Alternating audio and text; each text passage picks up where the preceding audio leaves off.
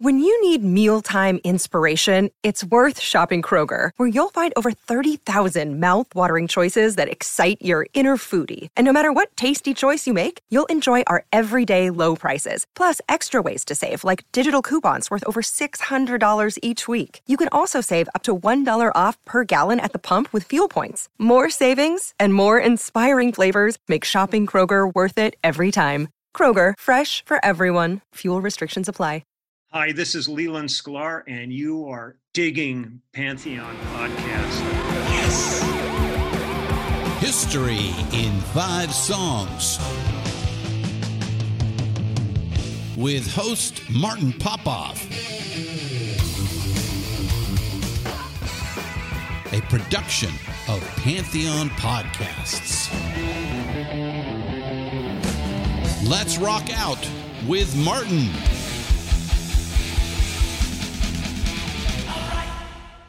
Martin Popoff back again for another episode of History in 5 Songs with Martin Popoff, brought to you by the good people at Pantheon Podcast. We are part of the vast and growing Pantheon Podcast Network. They're all down at Rockin' Pod right now. I think that's maybe ending right around now, but yeah, you can go on YouTube and see some samples of what went down in Nashville at Rockin' Pod, but they were a big part of that. But we are available on Spotify, iTunes, and over 40 other podcast platforms. All right. Okay, so this episode, this is episode 111. We're calling this You Didn't Have to Be There. Now, this is the follow-up on the last episode, which was about having to be there. So the whole idea of this, just to give you a little background, is when you're turning people on to music, long story, I'm going to be going on Sea of Tranquility, and Pete's got this new concept going where, someone presents someone an album to try get them into, and then the other one does the same, and they compare notes, etc. So I started thinking this concept of there's certain things where you kind of had to be there to be into them. And that was the last episode. That was episode 110. And as I hinted in that episode, there's the flip side of that, where I think there are things that you can turn people on to in music, proselytize, just like a DJ. That's the fun of this, as I explained in the last episode, where there's not really that element of you had to be there. You didn't need massive context to think these things are great. Now, we can have a debate. Are these things greater because of that? I would say not necessarily. They're greater on an objective level, on a flash level, on a window dressing level, but they're not necessarily greater than the you had to be there stuff. And we're gonna compare notes on that. So here we go. Let's play our first selection. These all have different contours and different parameters to how by the end of the 5 pieces, it feels like I've explained myself. Take a listen to this. This is the Hounds with Working on My Cool.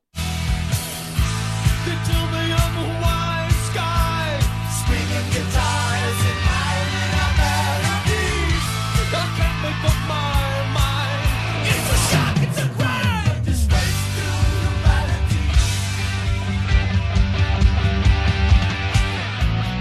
the being good, fooling you. Oh, it looks like so much fun.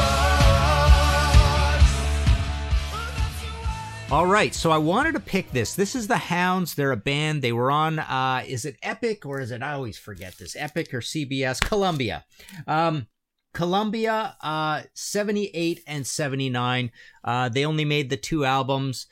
They're from Chicago. I actually wrote up the story of both of these albums in that Ye Olde Metal series of books that I did. The 1979 one, I still have copies of that. So if anybody wants that, check out martinpopoff.com. But there's the story of the second album called Puttin' on the Dog in that. So there's a whole chapter on this album. So this song that I just played you, Working on My Cool, I wanted to pick this band to give the contrast between the first album, Unleashed, which has sort of a punky cover and a little bit more punkier music, and then the second one, which has this really bright, blinding production sheen on it. I think it's produced by Jeffrey Lesser, if I'm not mistaken. This record, yes, Jeffrey Lesser. So the idea with this song itself, now if you go play this whole song, these guys are so rare that they're actually not even on Spotify, despite it only being 1979 and despite them being on a totally major label, Columbia. This is not on Spotify, neither of their two albums.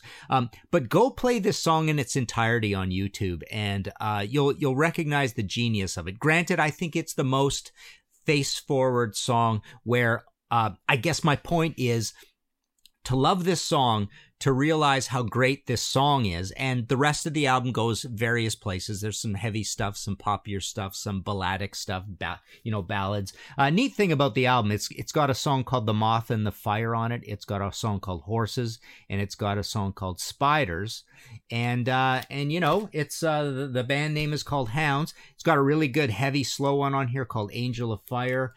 They cover Under My Thumb, but I wanted to pick this song in particular from this band's two albums in total because I feel like any smart music fan would listen to this and go, wow, that is a great song. You didn't have to be there because there was no there. I mean, there was no magic moment for the Hounds in 1979 or 78 in terms of, being part of the pop consciousness. If you like Styx, if you like Boston, if you like Foreigner, if you like the idea of what should be or could be a smash radio hit, you can picture this song being a massive, massive radio hit. It's called Working on My Cool, right? Pretty cool. But I wanted to pick it for the contrast with the first album, which I think is just as good an album. I love both of these albums by this band. But the first one is a little grittier and a little more dated, right? The idea of being dated goes into the You Had to Be There category. Now, obviously, this song I played you is dated to a blinding production sheen of the late 70s, of that pomp rock sort of thing. But it's the kind of dated that is still accessible. And all I want you to do with this song is picture it as that could have been a #1 smash single, and this band could have been absolutely massive. You go play the rest of the album, and it doesn't let you down in terms of like, yes, this could have been a massive, massive album with other singles on it as well. Even though this is the one that really stands out as like I say, any sensible person can listen to that song. Go listen to the intro of it. There's really cool, complicated proggy intro, which reminds you of that song on the second Boston album, or is it the first album that does that? But it has that Boston-esque, epic intro. With various parts before it settles down into the clouds parting, gorgeous melodic radio smash single part. So there you go. So again, the contrast is the first album, you could play it, you could love it. If you're into, 70s hard rock and gritty, urban, punky hard rock and roll and the Dictators maybe, you could love that album instantly, but the second one has that feel that you don't have to be there. You don't have to love this stuff particularly. Any sensible person can see this as a hit. All right, let's move on. Our second selection, this is King's X with Talk to You. I listen to my answer machine, screening all my calls, solicited, wrong number, and some I just don't know. I don't know what to say,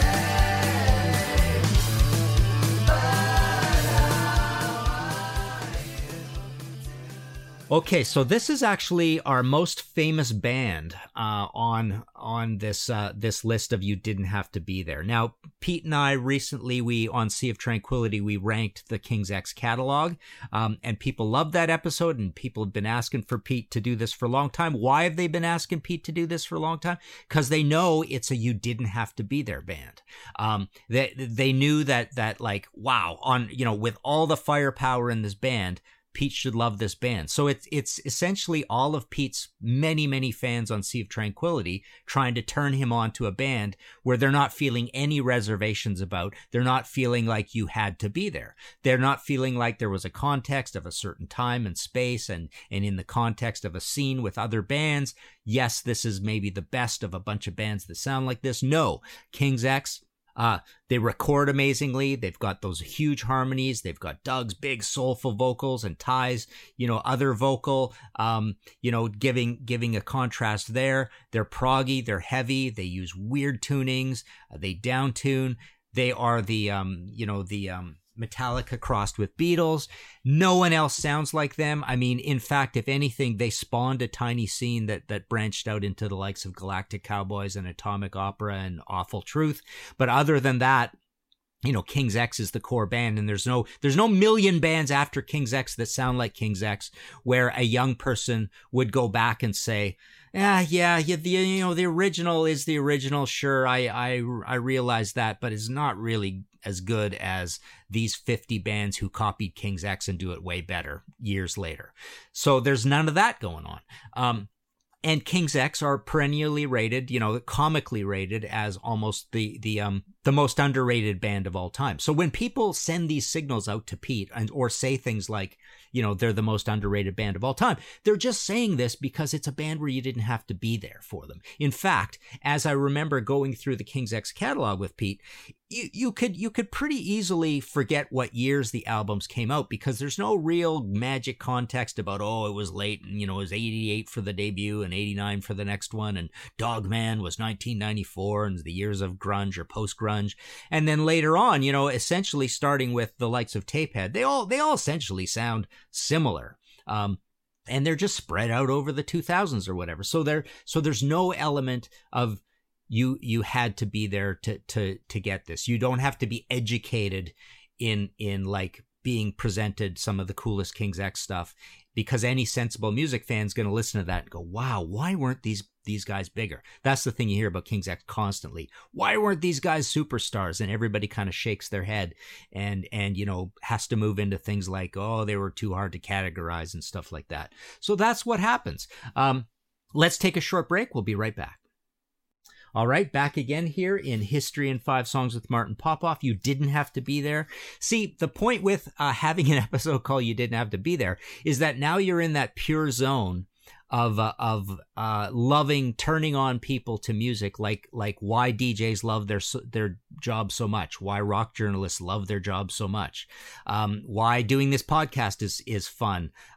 But think about it. All the previous episodes, I'm not particularly across those episodes, dying to turn you on to some new band. I was just bringing up themes and saying this fits in a theme, and haha, isn't that kind of cool? And these go together, and that goes together. So I'm not doing that thing that a DJ loves to do, which is turn people on to new music.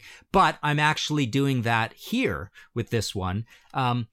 And so in the last episode, it wasn't really that way because I'm almost apologizing for trying to turn you on to bands where you had to be there in some way, right? Here, there's no apologies. Here, I'm saying, look, you're stupid if you don't realize these people are geniuses. That's really point blank what's happening here with these bands. So it's like, if you have half a brain, you'll realize how great this stuff is. Whereas with a You Had to Be There, I picked some kind of lower grade punk. I picked the Vibrators last episode, right? It's like, well, I can totally understand if you don't love this because you had to be there, and sensibly, there's a lot of reasons not to think this is so great. And so that's really, one of the big distinguishing points. So take a listen to this. This is our third selection. This is Last Crack with Energy Mind. Well, I peel back my eyes and I suck in the days. Yeah,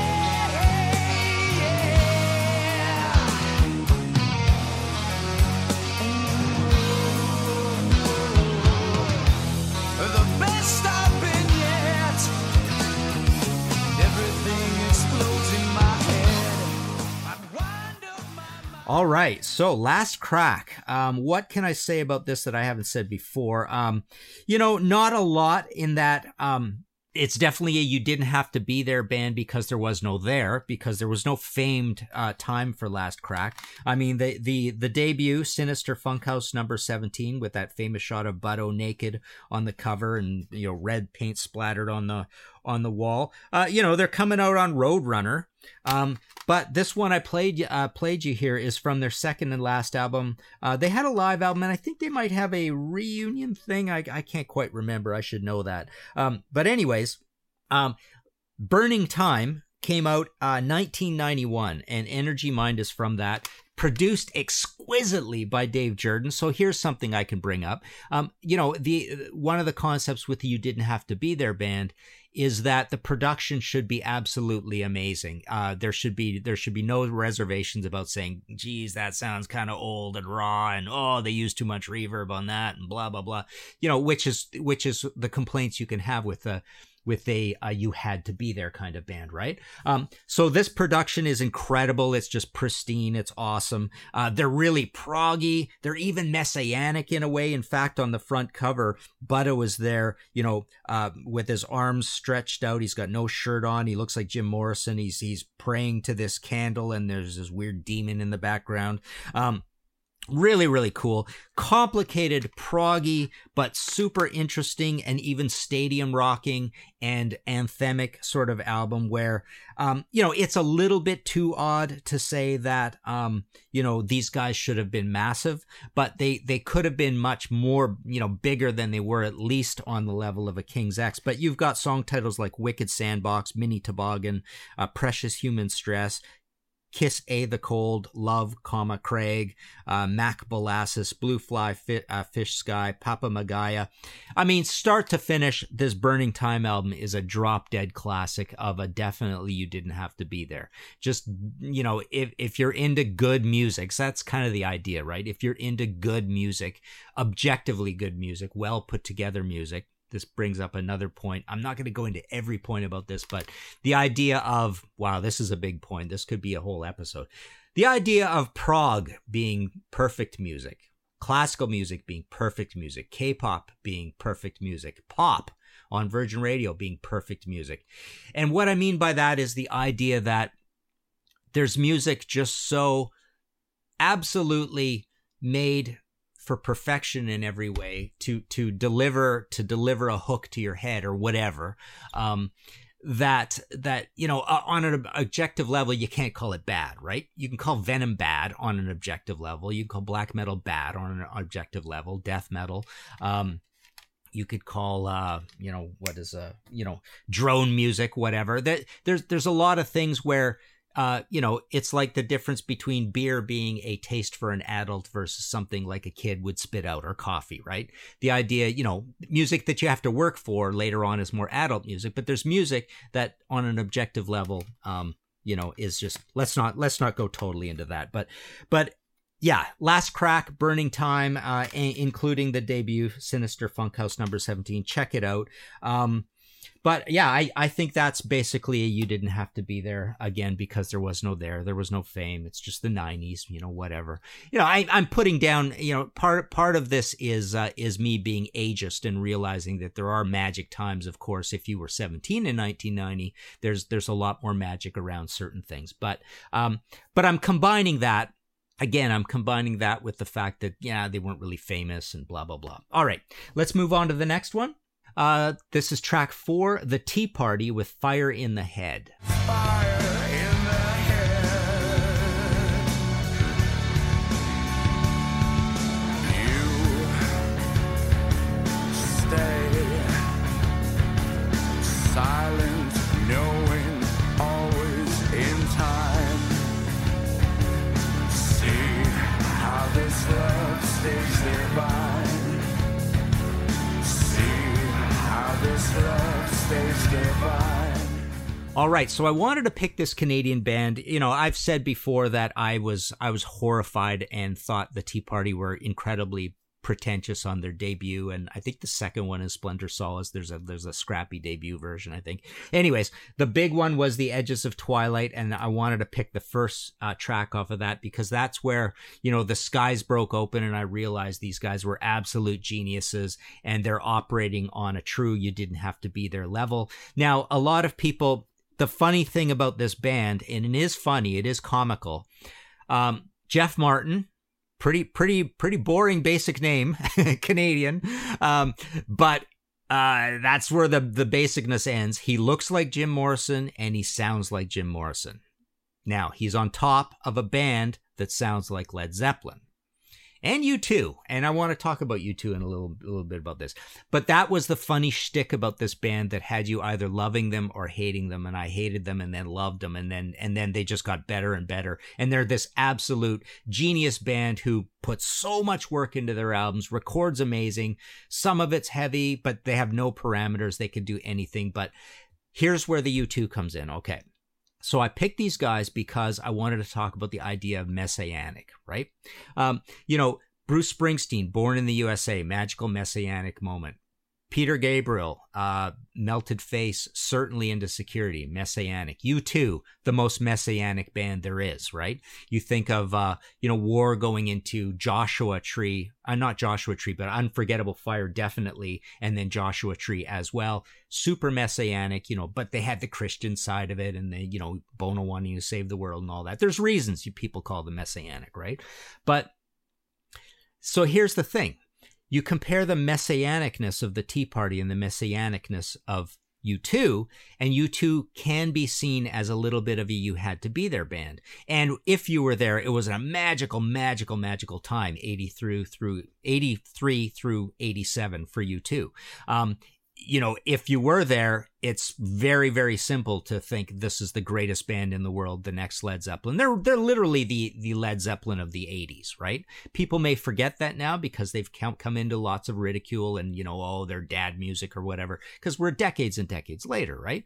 But the idea is, if you just played the U2 albums and you just played the Tea Party albums for someone with zero context whatsoever, I think the sensible, all-rounded, objective music fan is just going to look at the Tea Party and say these guys are better than U2. That's a little bit of this concept of you had to be there or you didn't have to be there. But yeah, go check out Tea Party. They do a lot of amazing things. The production is incredible. It's timeless.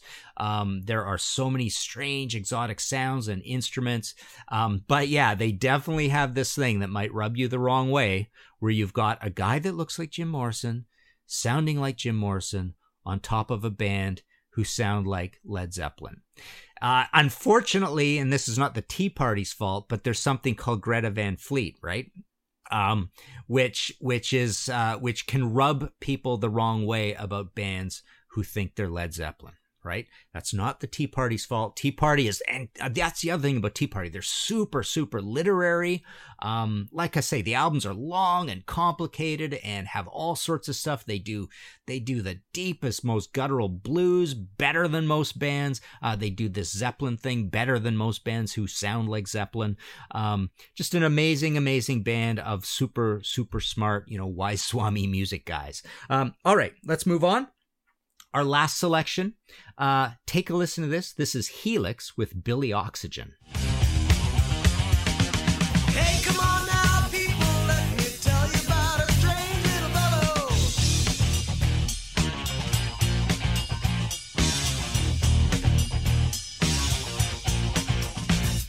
He was the mission commander of an ES-335. He was unable to land her. Electrical storm in the sky. Force field on full speed ahead. Billy Oxygen was the commander. All right, so this represents a whole different kind of thing. So I'll give you a little history about this song. Helix obviously turned into a really good, gritty hair metal party band from Canada. They had some fame starting off with those Capitol years, Walk in the Razor's Edge and Wild in the Streets and all that, Long Way to Heaven. Good stuff, really good band live. Brian Vollmer's amazing, but they had these first two albums that were just indie released. I believe they were based in Ottawa at the time. This is off of their first album called Breaking Loose. And what I love about this song, the funny thing is, and this also isn't on Spotify, but I wanted to play this for you, and well, I'll tell you the funny thing first of all. So when I went to play it to pick my little 30-second segment, I had to go to YouTube, and I go there, and it's like in the comments, my name's in every comment, because what happened was I was on Sea of Tranquility, and I brought this song up. I can't remember why, but anyways, I brought it up, so a bunch of people heard that episode, and they went over and played it, and they were all commenting on it. But the idea with this song and why it's here is a little bit like, I picked it as an obscurity that I will love turning people onto, because I think the song is an absolute laugh riot. It's epic, it's humorous, it's got a ton of parts, it's tightly recorded and played, it's flashy, and that's the idea here. So this is a you didn't have to be there, again, because there was no there, but because it's just such an irresistible song for its flashiness. So what it's representing here in the number 5 slot is Bohemian Rhapsody, Carry On Wayward Son, Walk This Way, Head East, Never Been a Reason, Never Been Any Reason, whatever it's called. Ram Jam, Black Betty, even a little bit of a Manfred Mann / Bruce Springsteen, Blinded by the Light, right? Is that what it's called? So the idea is here that any idiot can love this song and those songs that I just named, because there's so much funny stuff going on. Sweet action, right? Even Ballroom Blitz. There's flashy little hooky things that everybody's doing where you go, oh, look over here, look over here, look over here. There's just little funny explosions going off all over the place where anybody can just be swept up into the enthusiasm of the song. Now that's different from Wish You Were Here, Hotel California, Stairway to Heaven, where they're not flashy songs, but they're considered the greatest songs of all time, right? All these songs, the Nirvana song. The Nirvana song, actually, what the heck's it called? Smells Like Teen Spirit has got a little bit of flash to it as well, because of the the massive change in dynamics between them in the anthemic chorus. But all I'm saying here, and why I've picked this, is that it's much more sensible to love pretty easily and objectively a flashy song like Bohemian Rhapsody or Billy Oxygen than it is to like those other ones, because those other ones are so swept up in the weight of their history and the context and who the band is and who the people making it are. How massive they were, where it fits on the album conceptually, So some of the greatest songs, I guess my point is, some of the greatest songs of all time are there, but they're not flashy. And they have an element of You Had to Be There, but Billy Oxygen doesn't have an element of You Had to Be There. It's just you play it for someone and they go, wow, that is pretty remarkable. That is pretty strange. So there you go. That's our episode. I wanted to just, let's see, how much time do we got? I don't want to go too long, but I wanted to mention a few people who commented on this concept in the Facebook page. Dawn, Dawn wants to say kind of anonymous, so I'm just going to stop at that. All music is created at a specific time and place. After that moment of creation, it is no longer static in that way. Asserting you had to be there, or you had to experience from my perspective at a particular juncture in my development, to assign qualitative value to it is merely how the human mind attempts to understand its own preferences at best and persuade others in search of validation at worst. In other words, there's no music that pleases me that had to be created at a specific time. There's no music that seemingly speaks only to me, garnering my favor. This is why my brain can be pleased by a 14th century lullaby or a song that will be created next year. There's a lot in that. I'm not even sure if I'm agreeing or not agreeing. Anyways, she goes on, I am a total jerk about music and quick to tell others the music they like is terrible. It is terrible to me, and of that I am certain as I am, as all music is perfect to the person who loves it. You question whether you argued your theory well. Perhaps that is because some part of you subconsciously aware that there is no objective measure of music, as our brains are only able to experience it subjectively and absolutely individually. So here I am totally disagreeing. This is why I've split this up into 2 episodes. I think the music in the you don't have, or you have to be there, is you have to everybody looks at that more subjectively, and the music in the You Didn't Have to Be There is more objectively easy to understand as great. That's the whole idea. Anyways, I'll just move on. She's got more good stuff. Go to the Facebook page and read this. Steve Polari writes, love this episode. I did Martin's homework assignment and gave Highway Child Storybook Heroes a listen. I have to say I couldn't get past the heavily gated drums and guitars saturated in reverb 80s production. So that was kind of my point. That feels like a little bit more of a You Had to Be There. I think a lot of 80s production is a victim of new technology being available. Producers were going crazy. Tim by The Replacements is an amazing album, but the production dates it. It works on the closing tune. Then on the opposite end of the spectrum, you had the alternate rock scene with labels like SST, blah, blah, blah. Steve Bellow says, I always said I was born too late. I wish I was there for the first Zeppelin album, the first time people heard Hendrix. But now I have students asking me what it was like when I first heard Metallica for the first time. So we all wish we had to be somewhere at some point in life. I light up when someone tells me about I was in high school when I heard the first Sabbath album. There is no best time per se, but to someone the nostalgia is deep. So take that for what it is. That's a little bit about how there is weight to the You Had to Be There. Eric J. Peterson says, I love the Nuggets talk. A cool episode would be you talking about tracks from that set. One of the things I think we miss out on box sets like Nuggets. Going away is a curated way to help people navigate older scenes, sounds, and styles. For instance, without an LA Punk version of Nuggets, people are going to find X, Social Distortion, TSOL, the Minutemen, Black Flag, and maybe the Gun Club, but not going to be exposed to 45 Grave, Legal Weapon, The Dills, or The Flesh Eater. So there's a point. Again, that's why I picked Nuggets, because it was all contextual. Tegan Evans writes, I feel like the new version of box sets will absolutely be, and probably currently is today, online video channels. There will always be people talking about the past and reminding others to track down hidden gems. Let's see. Blaze Barshaw, awesome show, a topic I've thought a lot about. Loved your last line. I have all but given up on trying to enlighten anyone on a band I love, especially to the casual music fan. And it seems the older one is less likely you will be able to get your point across, at least with the younger people who are trying to get into the new. So that again is a little bit of the point. Of these two episodes combined, I see less success in trying to turn somebody onto a You Had to Be There situation, but I see percentage-wise, mathematically more success trying to turn somebody onto a You Didn't Have to Be There type thing.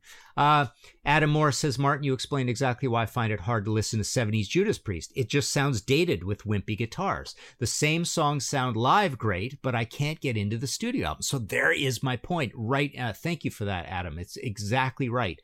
British Steel has a more modern sound where I can begin listening to the album. So the point there was a little bit of the point of, did I pick a song like that? Anyways, the idea is bluntly, it's pretty objectively easier to like Firepower than it is to like Stained Class.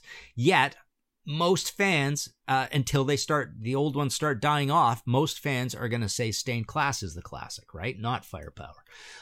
Reed Little writes, I love the idea of punk as the abstract art version of music. That section of the episode was probably the one that most resonated. I was just a hair too young to listen to punk, and if I try to listen to it now, it just makes me wonder what people saw in it back in the day. Exactly, Reed. That's the point of that episode. And this one. I intend to thoroughly explore post-punk someday. Maybe after that, I'll work my way back to actual punk. Oh, and thanks for the name check. So there you go. Let's leave it at that. If you liked this show and want to support future episodes, of course, I've got the Ko-fi thing.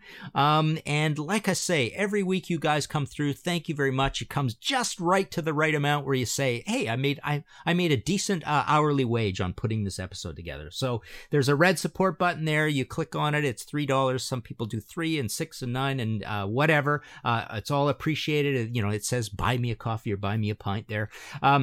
On that front, I want to thank this week Grant Arthur, Blaze Barshaw, Black Sugar Transmission, Andy, Bruce Campbell, Simon Cole, Don the Chaldean, very, very generous, thank you very much, Lee Clifford, David Fisher, Jeremy French, Kevin Latham, Augustin Garcia de Paredes, Brian Sager, Eric Saunderson, and Patricio Smart.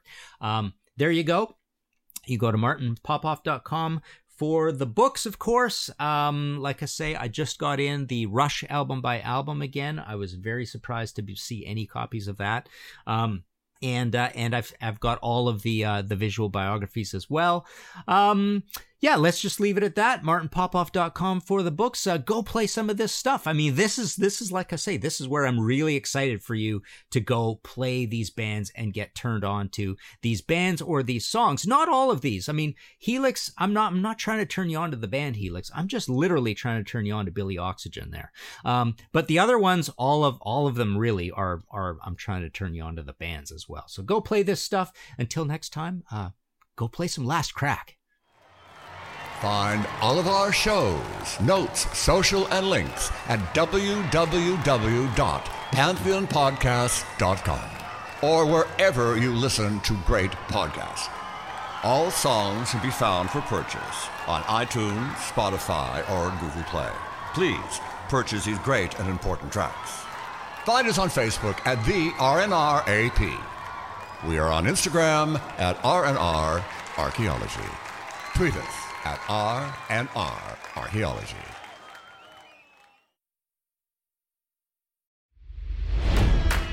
It's NFL draft season, and that means it's time to start thinking about fantasy football. FantasyPoints.com features industry-leading experts and prognosticators using proprietary hand-charted data to help you score more fantasy points. FantasyPoints.com is the place to go for whatever kind of fantasy football you play. Whether you play fantasy football, daily fantasy sports, or do a little bit of everything, Fantasy Points has the meticulously researched content to guide you to victory. And why wait for the fall? Fantasy Points also covers the new spring football league, the UFL. Join the guru, John Hansen, Scott Barrett, Joe Dolan, and other massive names in the fantasy football universe with an exclusive offer. Use code Pantheon for 15% off any Fantasy Points package, including the all-in package, with access to every article, tool, and data nugget that Fantasy Points has to offer. That's FantasyPoints.com and code Pantheon for 15% off at Fantasy Points. FantasyPoints.com, code Pantheon. Score more fantasy points.